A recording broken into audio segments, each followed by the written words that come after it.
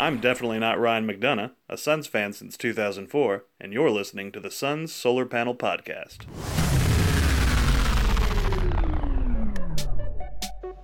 Welcome to the Phoenix Suns Solar Panel Show, podcast, whatever the hell you want to call us. My name is Tim Tompkins, joined as always, let's go with Greg Esposito this time, because it is Espo and Company after all. Oh, And managing editor of this little website called The Bright Side of the Sun, Mr. Dave King. Yo, how's it going? Yeah, my girlfriend calls it, when we watch games, she calls it the basketball show. So you can't use show, Tim. It's got to be podcast. Oh, well, so it's been a pretty good week. The Suns coming off a win in the Garden, even though they were without a couple of their best players, the Celtics, that is. It was pretty nice to see Suns a win. were without Kelly Oubre, too. Actually, because I don't know the answer to this, were they also without Cam Johnson, or did Cam Johnson just get a DNP? They were without Cam Johnson. There's no way Cam Johnson. Oh, my God. That second quarter lineup that had Ty Jerome and Elliot Kobo and Javon Carter out there with Devin Booker and Aaron Baines was just horrific. So they wouldn't do that if they didn't have to. So Cam Johnson was out, as well as Kelly Oubre. it was amazing. It was like they were waving a white flag without actually having to do it. Like they had a 16-point lead that got down to, there was a 13-0 run by the Celtics before Monty said, "Okay, maybe this isn't working." and that was in 30 seconds with those guys on. Yeah, it was amazing. It was funny. I kind of took it shocking. as the Monty's like, screw it, we're up 16. I've always wanted to try this lineup. Let's go ahead and try it now. Nobody would want to try that lineup. Devin Booker was the power forward. There's a couple things that just confuses me about the team. One is I don't know if I've just been scarred by watching Ty Jerome's play so far this season, but every time he gets on the court, I just think to myself, please no. I do that with Elliot Kobo. I like Ellie. And then Javon Carter, anytime the ball is in his hands for the last shot of the quarter, it just drives me insane, because I don't want him setting up offense for anyone himself. I don't want him to have the ball at the end of quarters. And even it kind of surprises me, because you'll have like Tyler Johnson out there. I'm like, why isn't the ball in Tyler Johnson's hand? I like for him never to take shots, regardless if it's the end of the quarter or not, or have the ball in his hands. This just shows it shows one of the biggest flaws of the Suns team. And I know in part it's impacted by injury, because you don't have Kaminsky when Oubre's out. Bridges shifts to that starting lineup, but they do not have. Frank was out.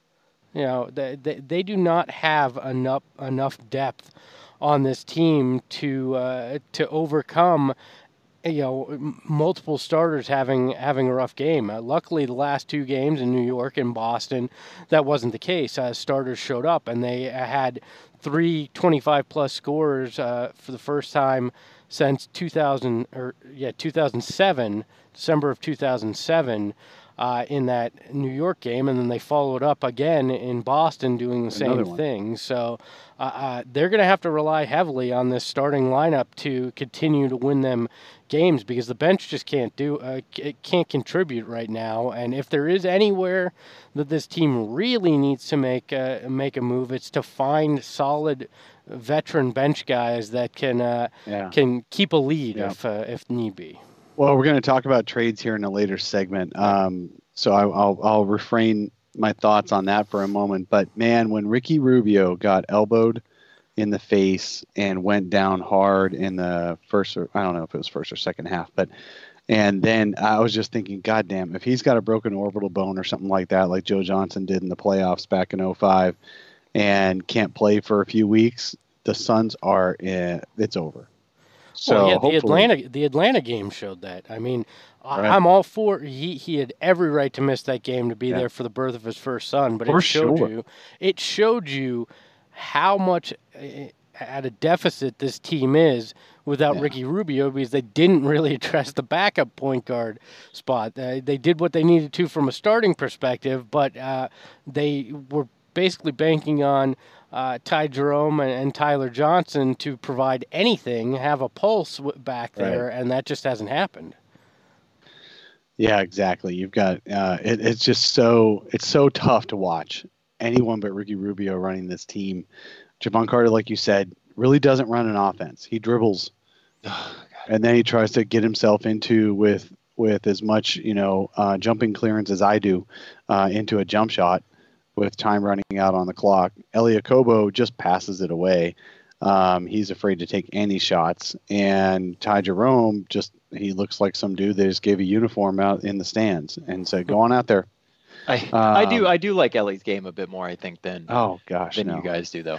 No, man. And here's what I've been saying lately, and this is probably a little harsh, and I admit it. But Elie is like the opposing guard's best friend. He's always right there on your hip pocket.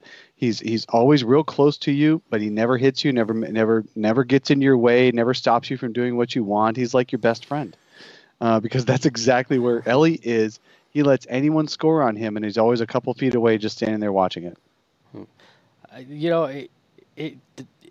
The perfect backup point guard is the Josh Jackson tax in Memphis right now. DeAnthony Melton. He would have been nice as the backup point guard right now.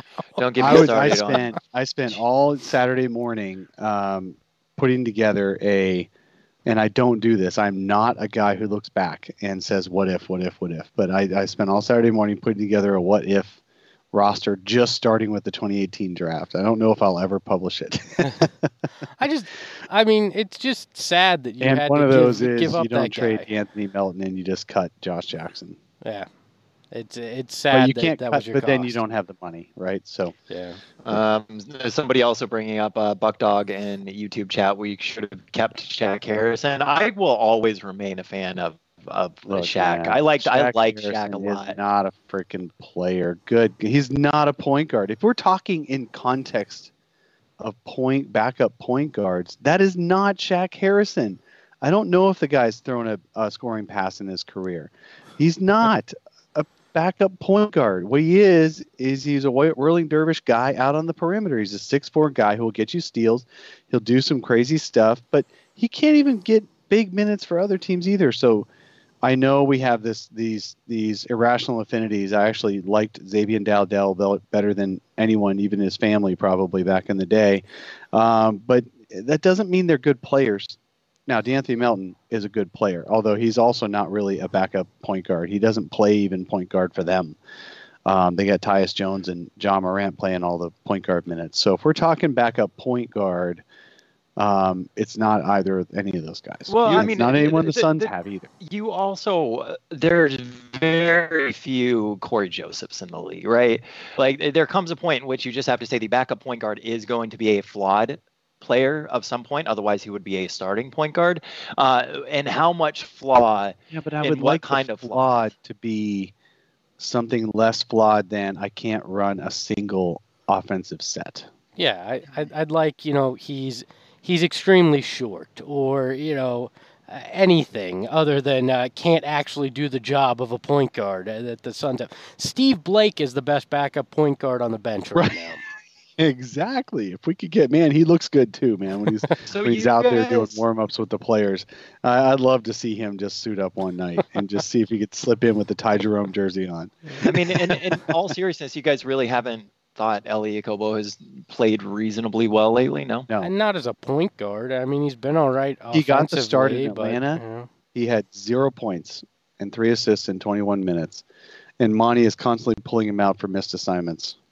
It's just he's a major project still, and not one that I'd like to see them sink a lot of time into. There's a reason that he was a guy that they didn't really want to keep, but they didn't want to eat the money either. So they're just kind of stuck with him right now. Was it Manny C over on YouTube? He said Ty Jerome should be getting more time. I completely agree. He should absolutely be getting more time in the G League. Yeah, he really should be spending more time in the G League. I'm not against that at all, because there's a lot of Suns first-round picks doing well in the G League lately. but look, okay. I have no problem with Ty Jerome spending some time there. The injuries early on and everything, maybe I'm not ready to give up on him completely, but I don't want to see him. I don't want to see him working out the kinks at the NBA level. Right. Let him go down to Northern Arizona. Yeah, I fully expect that year 2 Ty Jerome is going to look a lot different, a lot more like the first round pick we expected. I think he just needs some time to adjust to the NBA, but the guy has skills. We saw it in preseason. We saw it, well, we didn't see it in summer league, but we saw it in preseason. The guy's got some real skills. He's got some really good pick and roll ball handling. He is the backup point guard we need, but we need the third year Ty Jerome, not the first year Ty Jerome, because he is the guy. He can run an offense. He can get the hesitation. He can get defenders on his hip. He can get his shot. He can do what you need him to do. He can't play much defense, but he'll get a couple of steals, and so he'll look better as a defender on the advanced stats line for the stat nerds than he should. And he may never be a starting player. When I think of him, and this could be wrong, but when I think of him, I think of a Luke Ridnour type. Which is, there's nothing wrong with that. There's nothing wrong with it. He's good. Like, Luke Ridnour started for some bad teams in his career, and he was considered at one time a really good backup point guard for teams until he just, he wrote out his career. Anymore. I think he made it 8 or 10. What's that? Until he just wasn't anymore. Yeah. Well, but he also had like an 8 or 10 year career, and at some point, even, the little athleticism you have is gone. So. No, I think Ty Jerome has a career ahead of him, just not this season. And I think the Suns, we'll talk about in the next segment. But it was short-sighted to expect him to be the backup point guard too. I don't know. There's some rookies who are doing pretty well out in the league, especially running point guard these days. Yeah. Well, when they're taking number 2 overall, that makes it a lot easier. When you're taking 21st, I think you're expecting 24th. a lot out, or 24th. Excuse me. You're expecting a lot. Out of a guy. True. So we haven't done a call to action. The guy who went 21st is doing pretty well too, but we don't need to talk about that. We haven't done a call to action for this in a while, but if you're listening on the podcast right now and you want to leave us a review, we'd really appreciate it, especially if it's 5 stars. It really does go a long way, and Greg might even one day read them on the show. Max. Hey, if you're a host of another show and leaving 2-star reviews, you can go screw yourself. All right. Even if you've got the namesake of another person on another show, then it's cool. It's cool. We love all the feedback we get, even if it's a fun 2-star one. 2-star review from another host of another Suns podcast. Way to be petty, though, guys. So taking a look at not you either. I'm talking about the people that are leaving those reviews. Anyways, taking a look at where the Suns are right now out in the West. Pretty good week. They've won 6 of their last 10 games. 18-24. They're sitting 9th. They are 2 games back of the 8th seed, which is held currently by the Memphis Grizzlies, who have won 8 of their last 10 games, but 7 games straight, which kind of blows my damn mind. Coming up this week, they have 2 games versus the Spurs, who are currently in the 10th spot as of recording this episode, and 1 against the Grizzlies. A really big week for the Suns. It is. There's Tankathon.com, I believe it is, said the Suns have the most difficult schedule the rest of the way out of anybody. But they also said the first half was going to be one of the most difficult, and it turned out to be fairly easy. Yeah, that's what I want to know, too. So how can they have the most difficult first half and the most difficult second half? Because they were basing the first half on projections. They're basing the second half on what's actually happened so far in the season. No, I think the second half projection is probably more accurate, right, than basing it on last year's records, because that's what a lot of those preseason predictions did, for sure. Now, it is also true that 80% of the league is the same year over year as far as roughly in the wins area. So it's not bad to use last year's records to do next year projections. I get it. But even in the middle of the first half of the season, it's NBA.com, John Schumann does a strength of schedule thing, as well as basketballreference.com does a strength of schedule thing that's live, that's using current season information, and they go a little bit deeper by saying, basically, especially John Schumann does, based on rest days before games and stuff like that,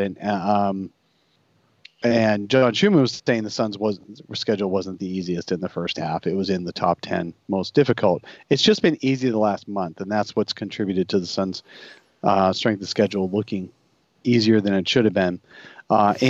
And also West teams not being as good this year, right? Portland has not been as good. San Antonio has not been as good. This has been kind of a weird first half. And if you look at that strength of schedule saying the Suns ended up with the easiest, it's only 0.5%. Like there's only about 0.5% difference between the easiest and the hardest schedules because they all play each other. Yeah. So there's that. Now, predicting the rest of the year, it is going to be more accurate because they're basing it on this year's results. The things that are variables, obviously, are that teams are not tanking yet that are going to tank. Some of these 7 teams that are fighting for the 8th seed in the West are going to stop trying as hard. Injury comes up that you can't Injuries really come up. You can't predict and stuff like that. But having said all that, yes, the Suns have always been projected to have a difficult, very difficult February. But heck, if you're going to beat the Celtics on the road, then maybe it's not as difficult as it sounded. Well, look, the bottom line is if this team wants to stay in this race, they're going to have to win games against good teams. I mean, it's right. It's that simple. If you want it doesn't to make matter the playoffs, you have to be able to beat playoff teams. Yeah, it's like it does not matter what the strength of schedule says or not. You're going to have to go out there and you have to win some games that you're technically not supposed to according to Vegas or the line. You're just going to have to go out there and beat better teams than you to get in this 8th spot. And that's what Memphis has done. They've gone out, they've won games that people didn't expect them to, and the Suns are going to have to do that. And this week is the start to that. You're going to have to take at least one from San Antonio to keep them behind you, and you're going to have to win that game against Memphis to start making some noise here. A perfect example is that just a week ago, when the Suns dropped into 13th or so in the West because all those teams are separated by just a couple of games, we're like, oh, all right, it's over. Yeah. Right? And now all of a sudden the Suns are 9th in the West again after just having one good week. And they are clearly, only 2 games off of Memphis, who's on a crazy hot streak that obviously Memphis is not going to win all their games for the rest of the... You mean they're not going to win 80% of their games the rest of the way? Yeah. Right. So this is still a wide open race, and it is, like you said, Greg, extremely important to at least step on at least one game from the Spurs, and if look, not both. You can't keep losing games like the Hawks game. That's this. You have to beat the teams that you are legitimately better than. I understand you didn't have Ricky Rubio in that game, but you've got to rise above. They need to make a trade for a backup point guard, which we'll get into. Yep. And speaking of one thing that has really contributed, I think, to some of these wins, but also has just, at least for me, been really nice to watch, is DeAndre Ayton has been really damn good, both on the offensive end, but noticeably on the defensive end. And for the first time, at least for myself, during his short career with the Suns, I can actually just enjoy watching him play because he's been that damn good. Over the last 3 games, the Suns are 17 points better when he is on the court for 100 possessions. He's averaged 24 points, 15 rebounds, going to the line 5 times a game, which for Ayton, huge improvement. Hitting 93% of his free throws, 2 blocks with only a foul and a half. I mean, Ayton has been good. And I know, Dave, you put up a poll that I'm sure you want to touch on the results for that. But before we do, just Ayton has been good this week. I'm not the stats guy here, but I had to look up something because people are like, oh, all of a sudden he's showing he cares. It's yada yada.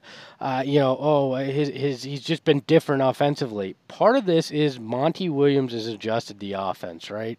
I don't know if you guys have noticed this, but in totality of this season, 67% of DeAndre Ayton's shots have come 9 feet or closer to the basket, right?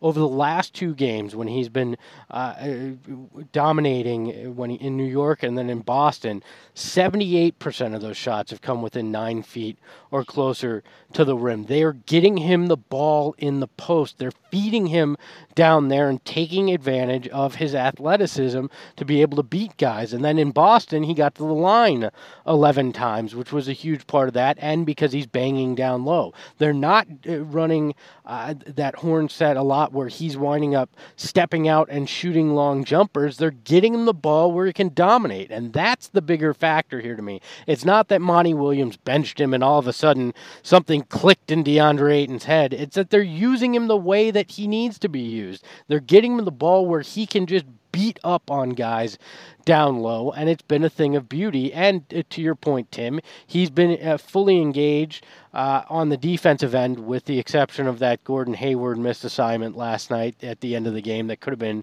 catastrophic. But overall, he is locked in there as well. So it's been fun to watch, but I think Monty Williams deserves credit for altering the offense somewhat and getting the ball closer to the hoop. Yeah, and also the defense was originally designed to maximize Ayton's ability, because you got to keep it simple. You got to give him an opportunity to succeed, and Ayton can't be stuck in no man's land on pick and rolls all the time. So he's got to have a mission. His mission is either to drop into the paint or it's to fight hard, to set hard picks over the screen, or at least slow down the defender over the screen. He has to choose one. He can't get stuck in the middle. So Monty's scheme has been drop all the time, and that's helped. And he has been very good at defending the rim. So in the paint, and I think that's admirable. He's actually I don't have the stat in front of me, but he leads the league in the difference of opponents shooting within 6 feet of the basket. So opponents are shooting 16% worse than their career averages by the basket. When that's what I was just looking up. It's better than Gobert, Ibaka, shoot a couple of other. I mean, it's like better than everybody basically, because he leads the league in it. But he's been really good. He's also been good out on the perimeter when he does get switched out. I think he's been pretty good against guys that are a bit faster. The missed defensive assignment that Greg was referring to, was that Ayton or was that Booker? I think both those guys screwed up. There was another play at the end of a Kings game not too long ago with Harrison Barnes. I don't remember who exactly was out there on the court for that. You want the team as a whole not to blow those assignments. But I think just the fact that Ayton is now closing games defensively speaks a lot, especially when you have Baines out there on the court, who's a very good defensive player. And Ayton also on the offensive end. I mean, he sucks so much toward the paint when he's in there. As he's rolling to the paint, they have to tag him. They have to pay attention to where Ayton's going, and so that makes the shooters even more open than they have been, and they've been pretty open this year. And so the Suns are finally starting to make some threes. It's just amazing how much better the Phoenix Suns look when they make some open threes. Well, and they've been one of the worst in the league on wide open threes, making them, draining them, and suddenly now they look a lot better when they make a few. Well, Dave, and you're totally right. There's a gravity to DeAndre Ayton. As he rolls to the basket, guys pull in, and it does just make that offense easier for everybody else on the court. And that's what you envision, and that's why getting the ball that much closer to the hoop has been so important, because now teams are forced to collapse that way. They're throwing more lobs to him. It's just, this is the way they should have been using him all along. They didn't do. Well, they've only had 12 games. I get it. I'm referring to last year as well, which wasn't Monty. That was obviously Igor. But there's something to the way that they've been utilizing him lately that is just putting him in a position to succeed, which is exciting to watch, because this is what we've all been waiting for, is just to see him use those raw physical skills to his advantage as he still learns the other parts of his game. That's not to say eventually he shouldn't shoot as well, but he's taking advantage of those physical gifts right now, and that's what everybody's wanted to see. So could I take a few seconds to do my weekly old man whines at Twitter? Please do. That's what we're here for. So the Suns have back-to-back exciting wins. These are two of their better wins. Just the margin over the Knicks. They hadn't had a 20-point win in a while. And then on Saturday night, the big win over the Celtics it wasn't quite as close as Marcus Smart made it to be, as far as getting down to. I mean, it seemed like, oh my God, how can you possibly get within a possession here? And Marcus Smart found a way to do it. So good on him. But These are two big wins, and DeAndre Ayton was huge in both of them. He had 26 and 21, and a huge factor in the win against the Knicks, and then 26 and 15 against the Celtics, huge factor on both ends. And yet there are those on Twitter who were pointing out literally, and don't say nobody literally did this because they did, pointing out, man, if DeAndre Ayton hadn't lost Gordon Hayward on that lob, then and if Gordon Hayward had made that easy layup, Ayton would have been the GOAT. No, you don't call out one defensive play and call a guy a GOAT. You wouldn't say he'd be killed on Twitter. You wouldn't say people would not be remembering this as a good game for one play like that. That was a scramble play off a timeout called by an excellent coach. And you're right. You don't know if that was supposed to be Booker. I mean, why would Ayton's assignment be to track Gordon Hayward around the perimeter? Obviously, it's a switchy situation, and he might have made a mistake, but that is not like the game-changing mistake. Ayton did so many great things in that game to even get the Suns the big lead that they needed to hold on to with Gordon Hayward on that lob play. And the only reason I said that was because Ayton after the game took the credit and the blame on that in a quote. I don't know if it was his assignment or not. Well, that's fine if that was his responsibility on there. I'm just saying, even if it was, even if it was his responsibility, that's one play off a really well called timeout that had a lot of switching going on and picks going on. I thought that was. It's petty to say that. You might as well. Oh, yeah. What you really should do is blame Devin Booker for doing the clear path foul that even got the Celtics closer like this, because they got 5 points off of that possession too. So, I mean, the Marcus Smart orchestrated two different 5-point swings, possessions for the Celtics in the final minute and a half, and give credit for that.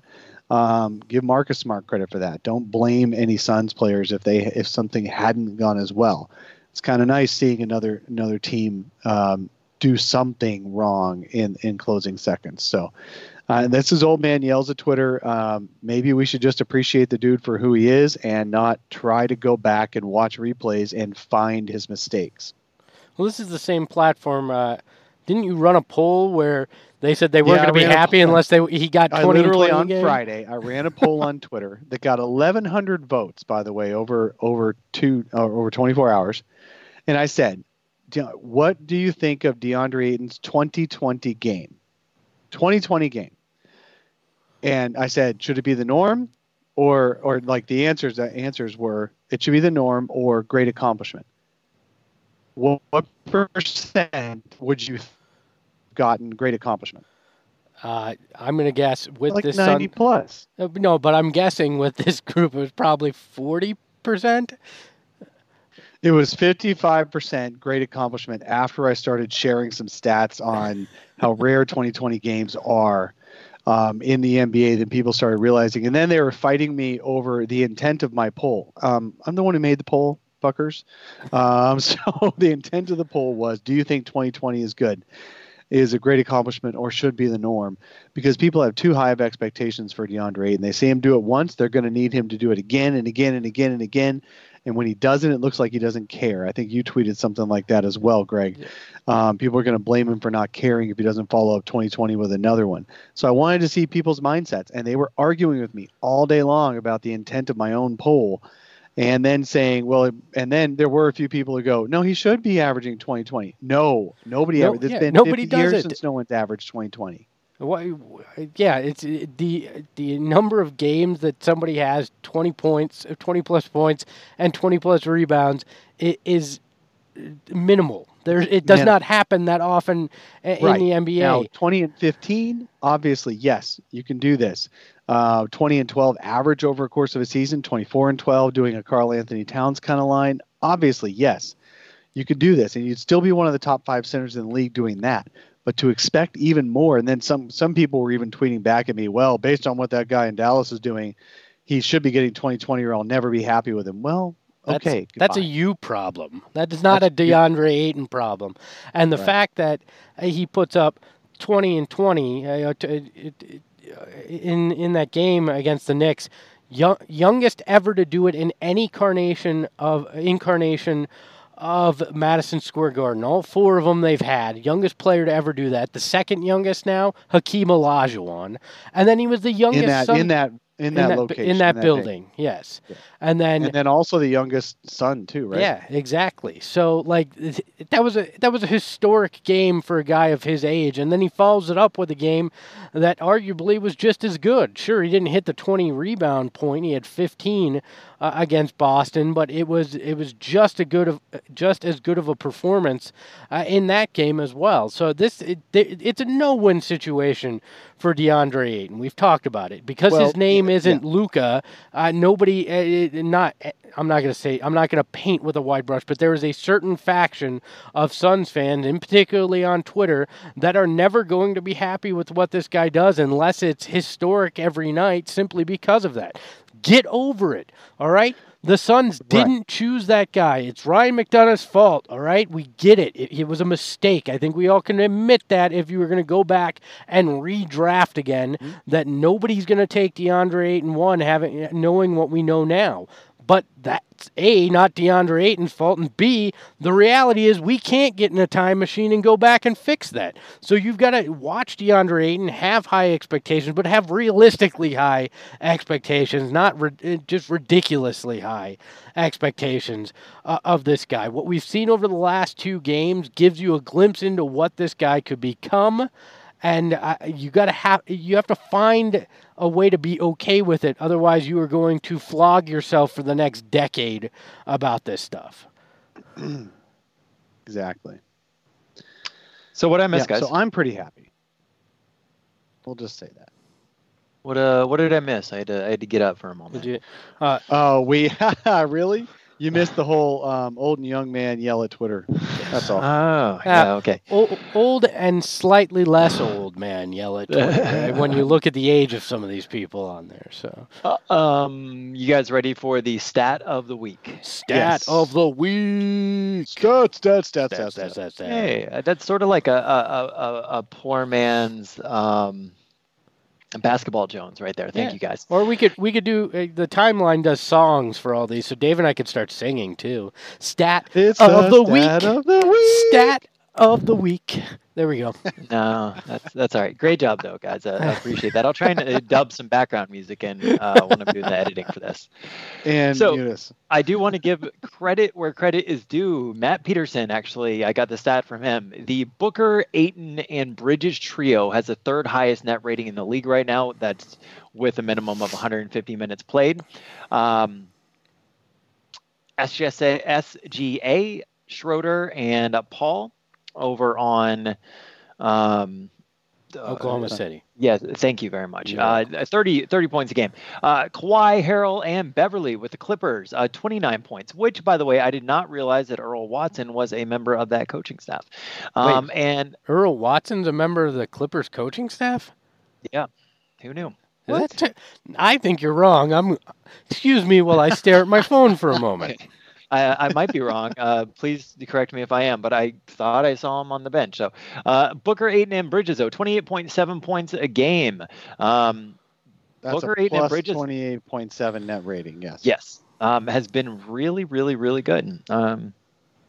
Which kind of leads me, Booker and Ayton, period, have been very, very good together. I'm very happy. Last year, we hoped to see this kind of synergy between the two of them, using each other to draw defenders away from each other.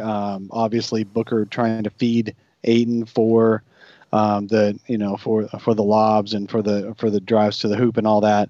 I think they're doing really well, and it's going to continue to get better. Have you guys missed Oubre over these last few games? Because I have not. Look, yes, we missed Oubre because I had to watch that freaking 3-point guard lineup that nobody can score. Yes, we've absolutely missed Oubre. Oubre is great. I think you can't have enough NBA players. And when you're out a couple of NBA players, to say you didn't miss them because the Suns won a couple, great. But Kelly Oubre is necessary on this team, and I think we obviously have enjoyed the results. But they need Kelly Oubre back. Just take the sunglasses off, dude.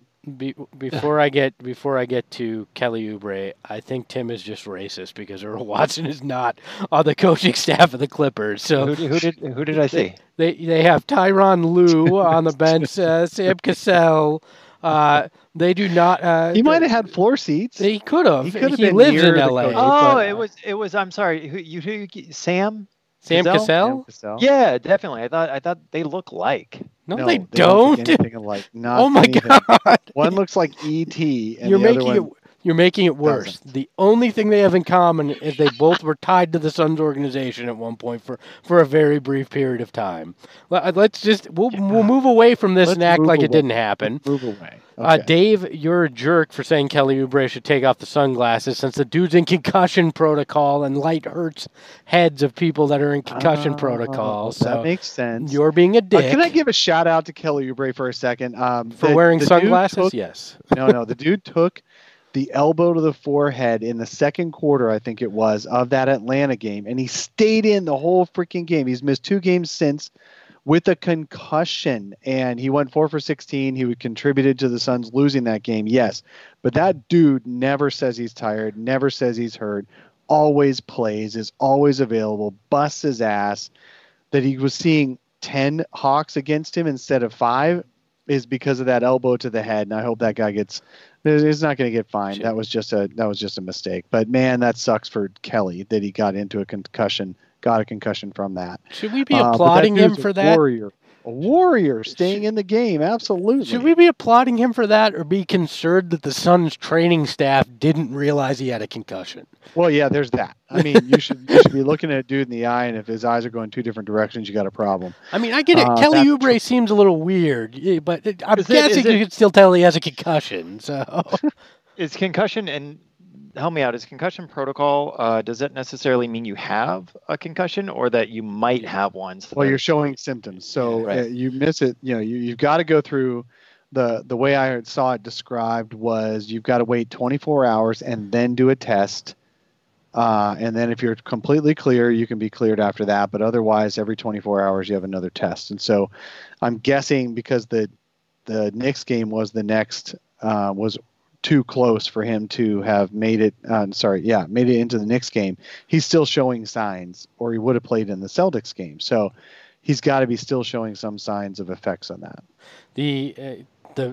We've bemoaned Suns Twitter here, but there was a great moment when people found out he had a concussion and somebody tweeted, Lindsey Smith, did you do this to him? Because she's the one that inadvertently hit him in the head with the microphone a week or so back in the post-game interview. So I think Twitter does every once in a while at least make us laugh. So, but anyway, I think. Do I miss Kelly Oubre? Yes, I miss his energy. He is a spark plug that brings something on the court that most guys don't have, but that does not mean I think he necessarily should be a starter again when he comes back. I think he's perfect for what this bench is missing. You need that energy. You need that scoring. And Mikal Bridges is bringing something to the starting lineup that in terms of the defense that you haven't seen. And then offensively in that Celtics game, all of a sudden, magically that hitch is out of his shot for the most part, and he's connecting on threes again. Yeah, you just got to give Mikal contested threes, and he'll make them because he doesn't have time to throw that hitch in there. Yeah. Guys, we're doing recency bias here. Kelly Oubre deserves a starting spot on this team.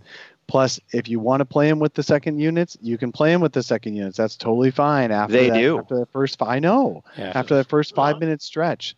Mm-hmm. So it's just a matter of who starts and who finishes. And the best overall Suns lineup for finishing games has Oubre and Bridges and Booker out there with Rubio and Ayton. So I miss him. I mean, my favorite. I saw it on Suns Facebook where someone said that Kelly Oubre should become the sixth man so he could just eat up on opposing benches. And I just thought, do you watch the Suns game? Do you not realize that's exactly what they have him do? They have him start as well, but that's what they bring him back in to close out the first not quarter. Really great being the only dude who can score out there because then he puts his head down and tries to drive into 3 defenders. Right. So I'd rather have him be opportunistic in cutting and slashing and taking open threes from other offensive players that are out there. Don't lie though, the ball does move a little bit better when Kelly's not out there with the starters, but that's not. I get what you're saying, and I'm just bringing this up because according to local radio and certain people on the internet, benching DeAndre Ayton turned him into a monster on the court, like a beast.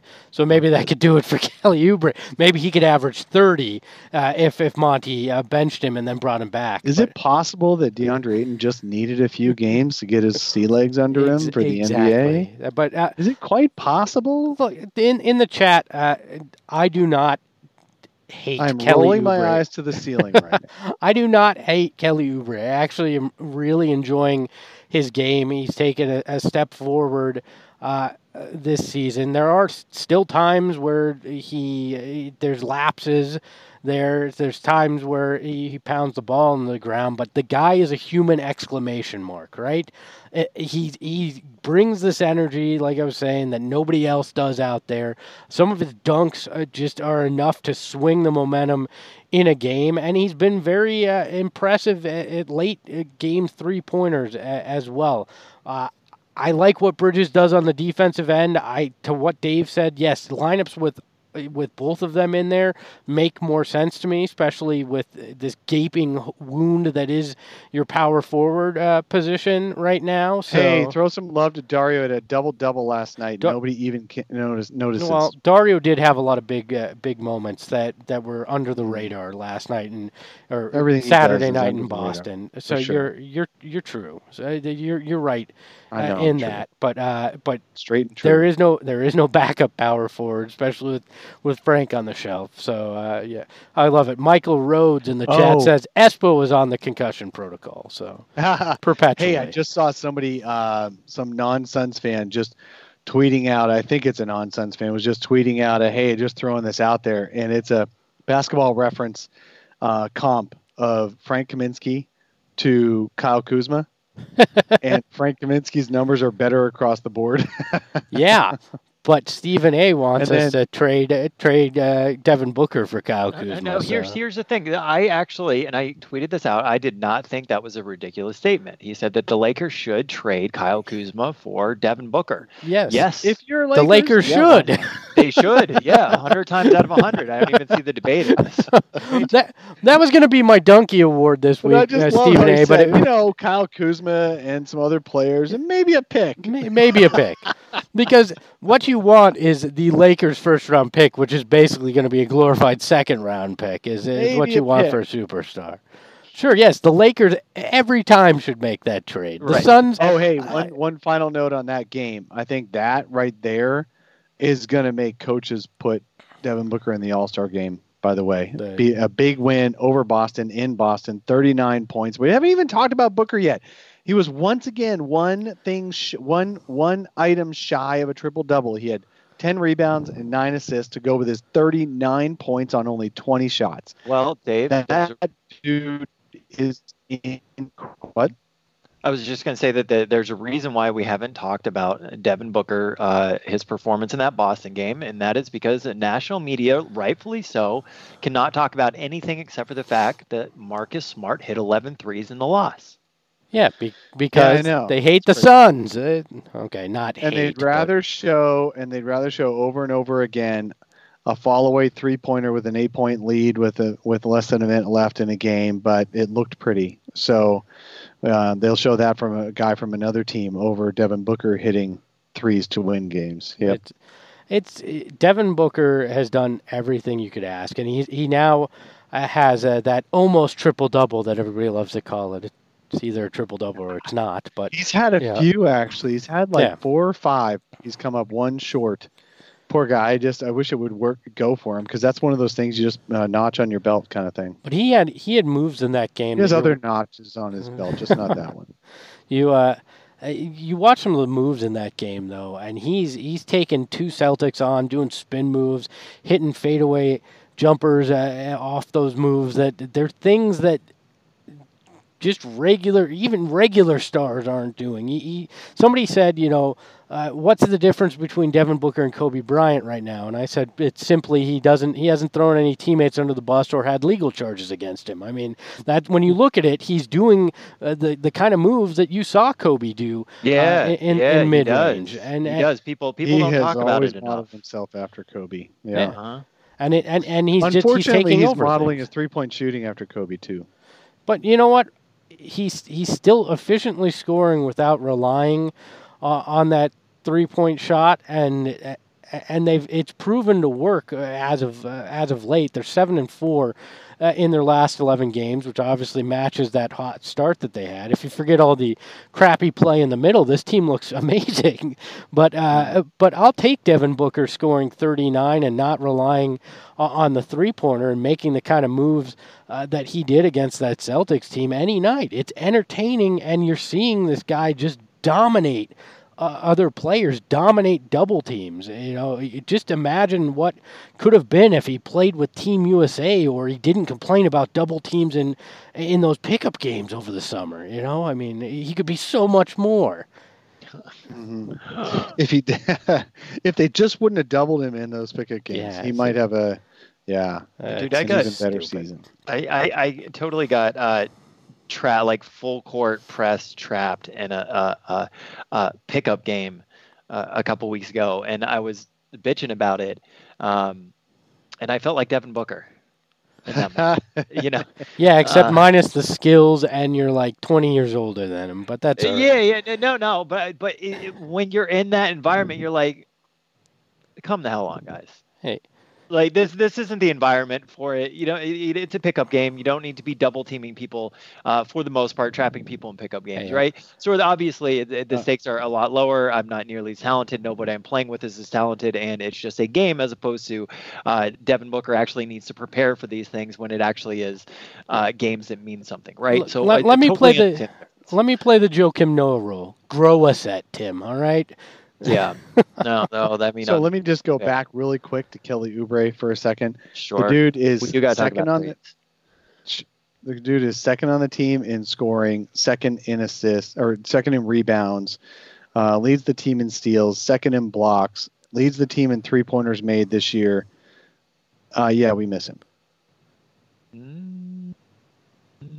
Okay. Final segment. Actually, no. Second to final segment. All right. We're going to call this one. Suns trade rumors. And should Devin Booker go to management for more talent around him? About 15 minutes left on the show. Let me ask the first question. Is it time to deal Baynes for assets? If they can get back a longer-term backup center. I know we've talked about it before. Your guys' thoughts on potentially trading Baynes for assets or a longer-term backup center? Right now, What are you going to get for him, too? I mean, the way he's been playing lately, he's not setting the world on fire by any stretch of the imagination. So I would rather just hold on to him and see if you can recapture some of what he was doing earlier in the year, because that's going to benefit the Suns down the stretch. And I get it, he's an expiring, but I don't think you're going to get much right now for him. So why deal him? There's a better chance that he refines himself in this offense and helps you make a playoff run than there is that you're going to get a piece that's going to help you long term at center from it. Well, and really, if you like the progress that Booker and Ayton are making this year, and if you want them to be your core of a playoff team in future years, you need guys like Ricky Rubio and Aaron Baynes on this team this year. You can't just be punting out a guy who really is getting properly in the ear of Ayton and telling him where to be, and Ricky actually showing Ayton the spin move to clear yourself out of a guy who's trying to box you out, and then suddenly Ayton applied it in the next series and the next time down and got a rebound that he needed. These guys are great for Booker and Ayton. You can't be trading them away, or any of them away, just because you can get a future second-round pick for them, or maybe a longer-term backup center who also needs to learn how to play the game still and is not your vocal leader. They've got to have those guys. Ayton and Booker need guys like Baynes and Rubio on this team. So no, you don't trade Aaron Baynes, no matter how tough it is to watch him right now, because he's not making any of his threes. He looks a step short every single time down the court. I think he's going through a real slump because he played so much for the national team and then so many extra minutes for the Suns. I get it, but his voice, his help, his mentorship of Ayton you've got to have that, and you can't be trading it away. So definitely you got to keep Baynes, even if they could get value for him. I know what you're saying. It depends on what the value is. I mean, if we're talking a younger veteran player that can come in and fill a similar role, sure. But what team's gonna trade a valuable piece like that for Aaron Baines, who could bolt after this season? I don't see a world where you're trading him for something that much better than what you potentially have and the impact he can have with this group. So I don't see that. If you're gonna try to make a move, that's not where I see you likely making it. So it's funny. You guys, no matter how many times I brought it, no matter how many times it doesn't matter. My opinion. I brought it up on the show. It matters always, just as much as ours. Nah. I mean, not quite that much, but it still matters. Right. I'm like 2/3 of the worth what your guys' votes are, right?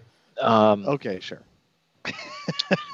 I don't know. I mean, Charles Scholar here in the YouTube chat, he's bringing something up that I brought up before. Other people have brought up before. I would trade Aaron Baines for Zubac potentially in 4 years of Zubac. Sure, I would too potentially, but I don't see the Clippers doing that. I think they value Zubac and what they have in him. So why?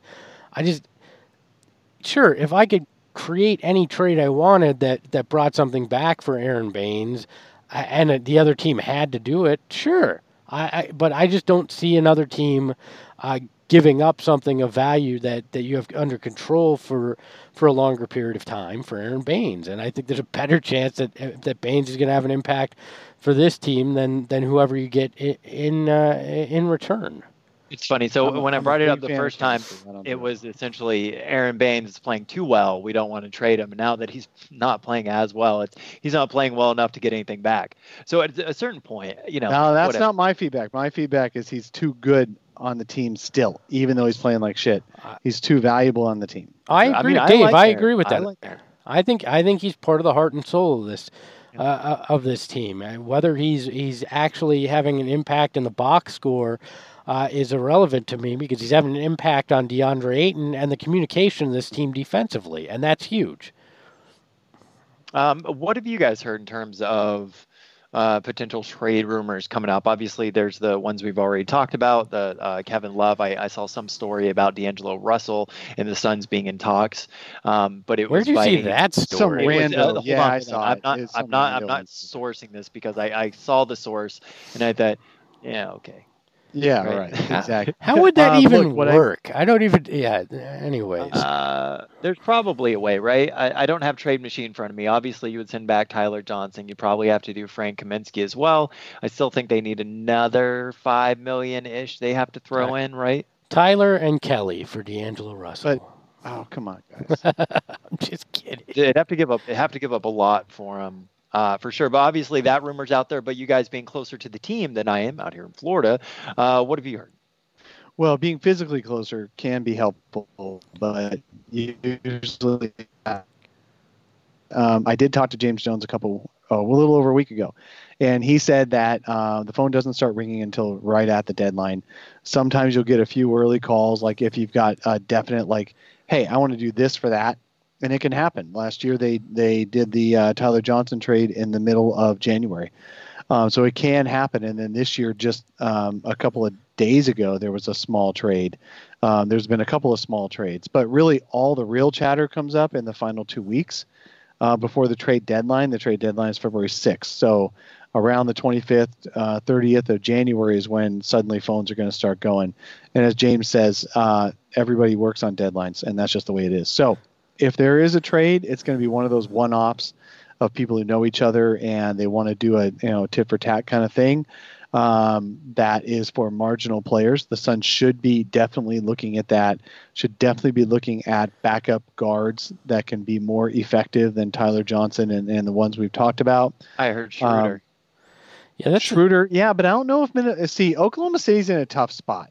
Oklahoma City was supposed to set themselves up for the future this year, but suddenly their present looks pretty darn good with a 24-19 record in the seventh spot in the West. I mean, so they may not actually end up divesting during the season.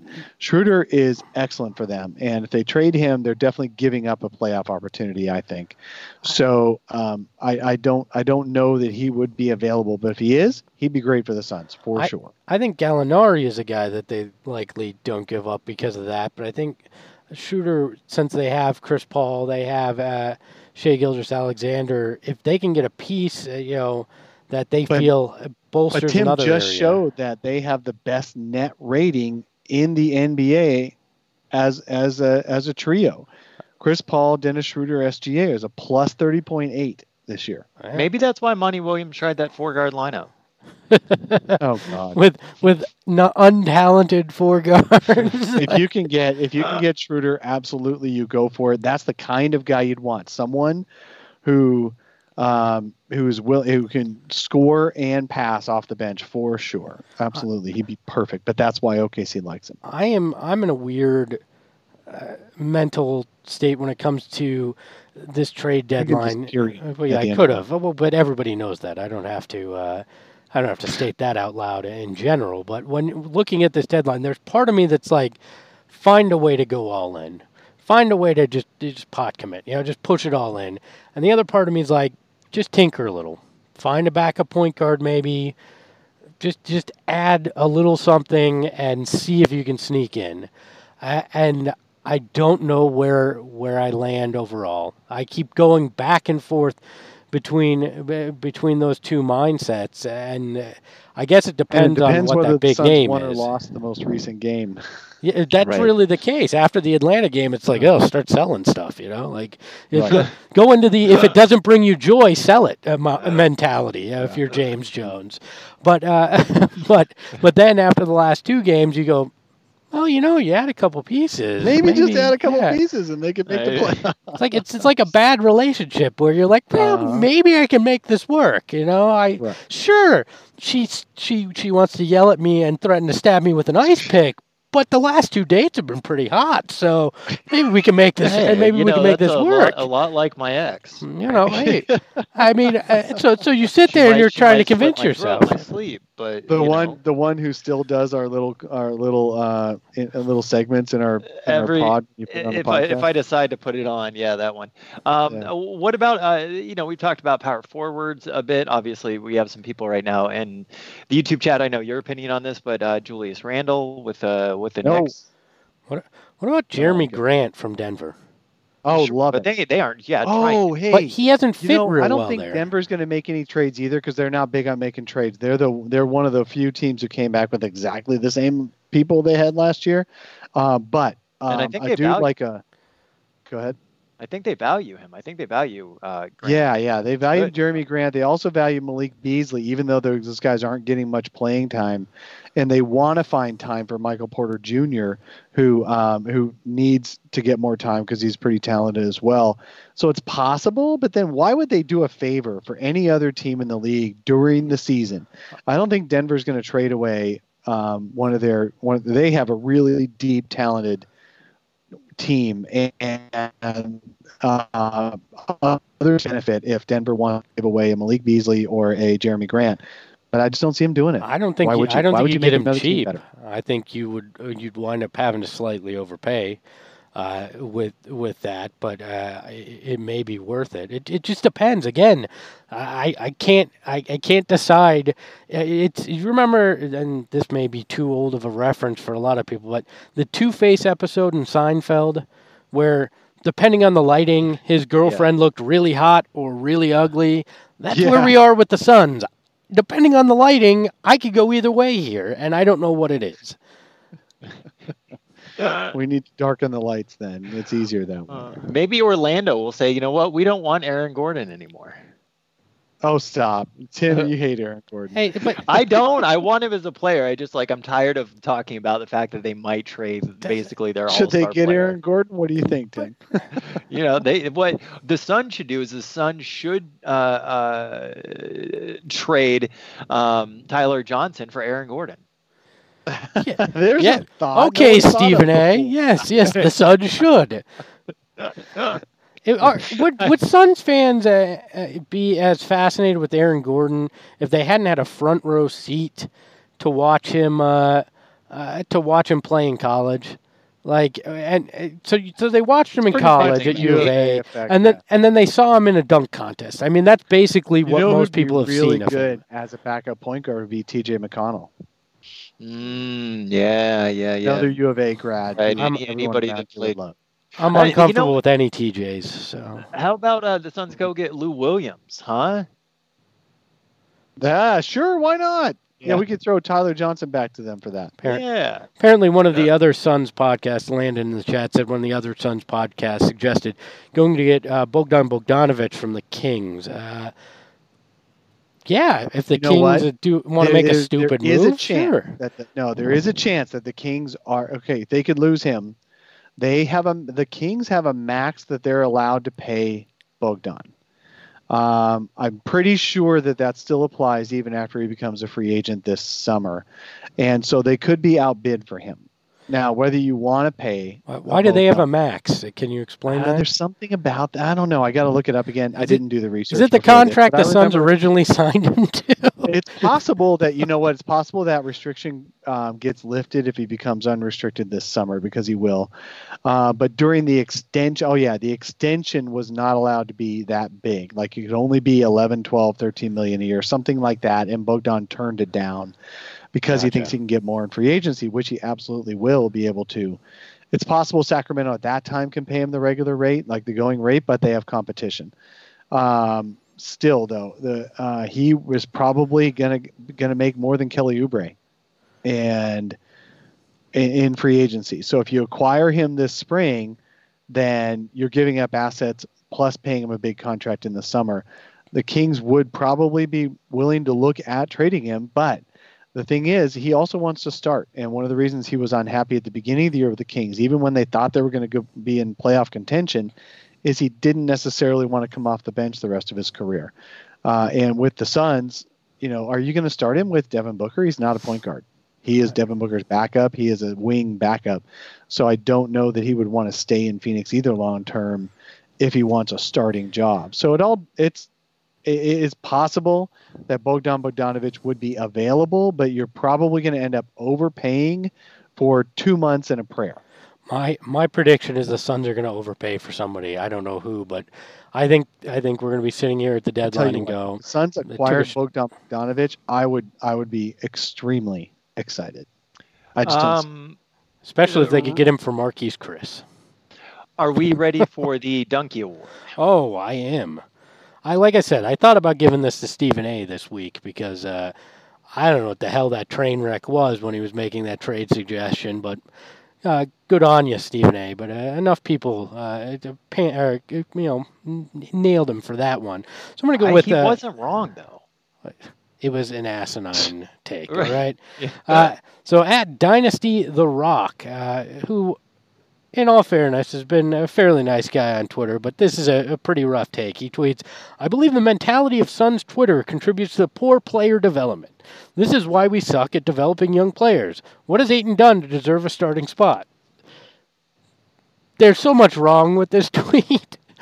I don't see how the mentality of Suns Twitter has any impact on player development. It's usually crappy player development coaches and a system that wasn't set up to bring in a wealth of young players that were ill-prepared for life in the NBA and not giving them a support system. It has nothing to do with young and middle-aged basketball nerds tweeting their upset takes about Dragan Bender or Marquise Chris or DeAndre Ayton that impacts player development in any way. There's just no way that has any impact on it. If Twitter had an impact on player development, then there would have to be some positive examples too. And frankly, Kyle Kuzma would be better than a 34% three-point shooter at this point. Because Twitter loves Kyle Kuzma. Alex Caruso would be a god if NBA Twitter had an impact on player development. So there is some truth in these guys are 20-somethings, and they are going to spend 24/7 on their phones. Absolutely.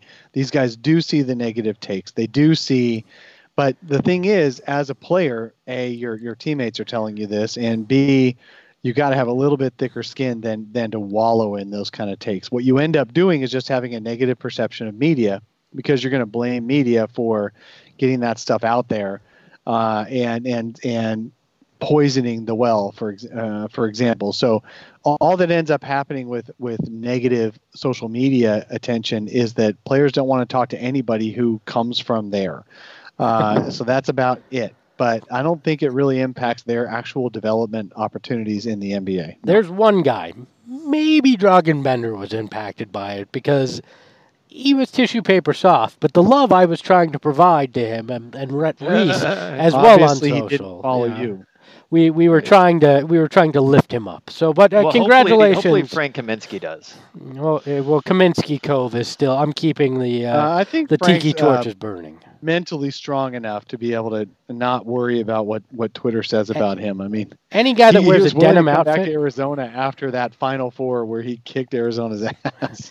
Well, and anybody that wears a denim outfit with a cowboy hat to a fashion show run by NBA players, anyone who has some go over cojones. 18 on threes and then makes 1 3 and he's fanning himself. I mean, the dude's good. He's got the confidence. At Dynasty The Rock, congratulations. Enjoy your Donkey Award. It comes with absolutely nothing and the perks of, well, at least me verbally embarrassing you on the show. So enjoy.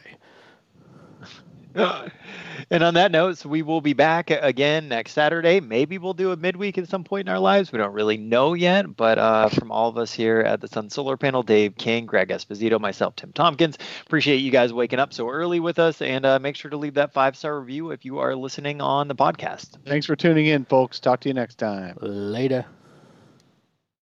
Hey, guys, it's Espo back to remind you that there are many ways that you can support this show. You can start by following us on Twitter, following us at Sun Solar Panel. Leave a 5-star review. That's right, 5-star review. You probably remember when I used to do that. We might even read it on the show. You can click the link in the bio and leave us a voicemail and support the show that way. Or you can go to sunshirts.com, buy a shirt. Or, you know what, there is another way. I told you, there's so many ways to support this show and keep Dave with getting his Geritol, get Tim to get his glasses, keep me feeding my daughter, however you want to look at it. You can help the show out. You can donate as well. If you click the link in the show notes, you can donate $1, $5, $10 to the show, and it is greatly appreciated as it helps us keep doing this. This is a passion project for Dave, Tim, and I. We all do other things, but we love connecting with you, the Suns fans, twice a week. So support us, sunshirts.com. You can donate, follow us, leave a 5-star review, however you want to do it. We appreciate you. And you know what? If you donate $10, Tim's going to send you some Suns solar panel swag. I don't know where he's getting it. It's probably some shady place that he knows about out there in Florida, but it's cool stuff. So donate. Thanks again, Greg here, and Tim and Dave also appreciate you. It's Sun Solar Panel. You can support us, sunshirts.com, or leave a donation.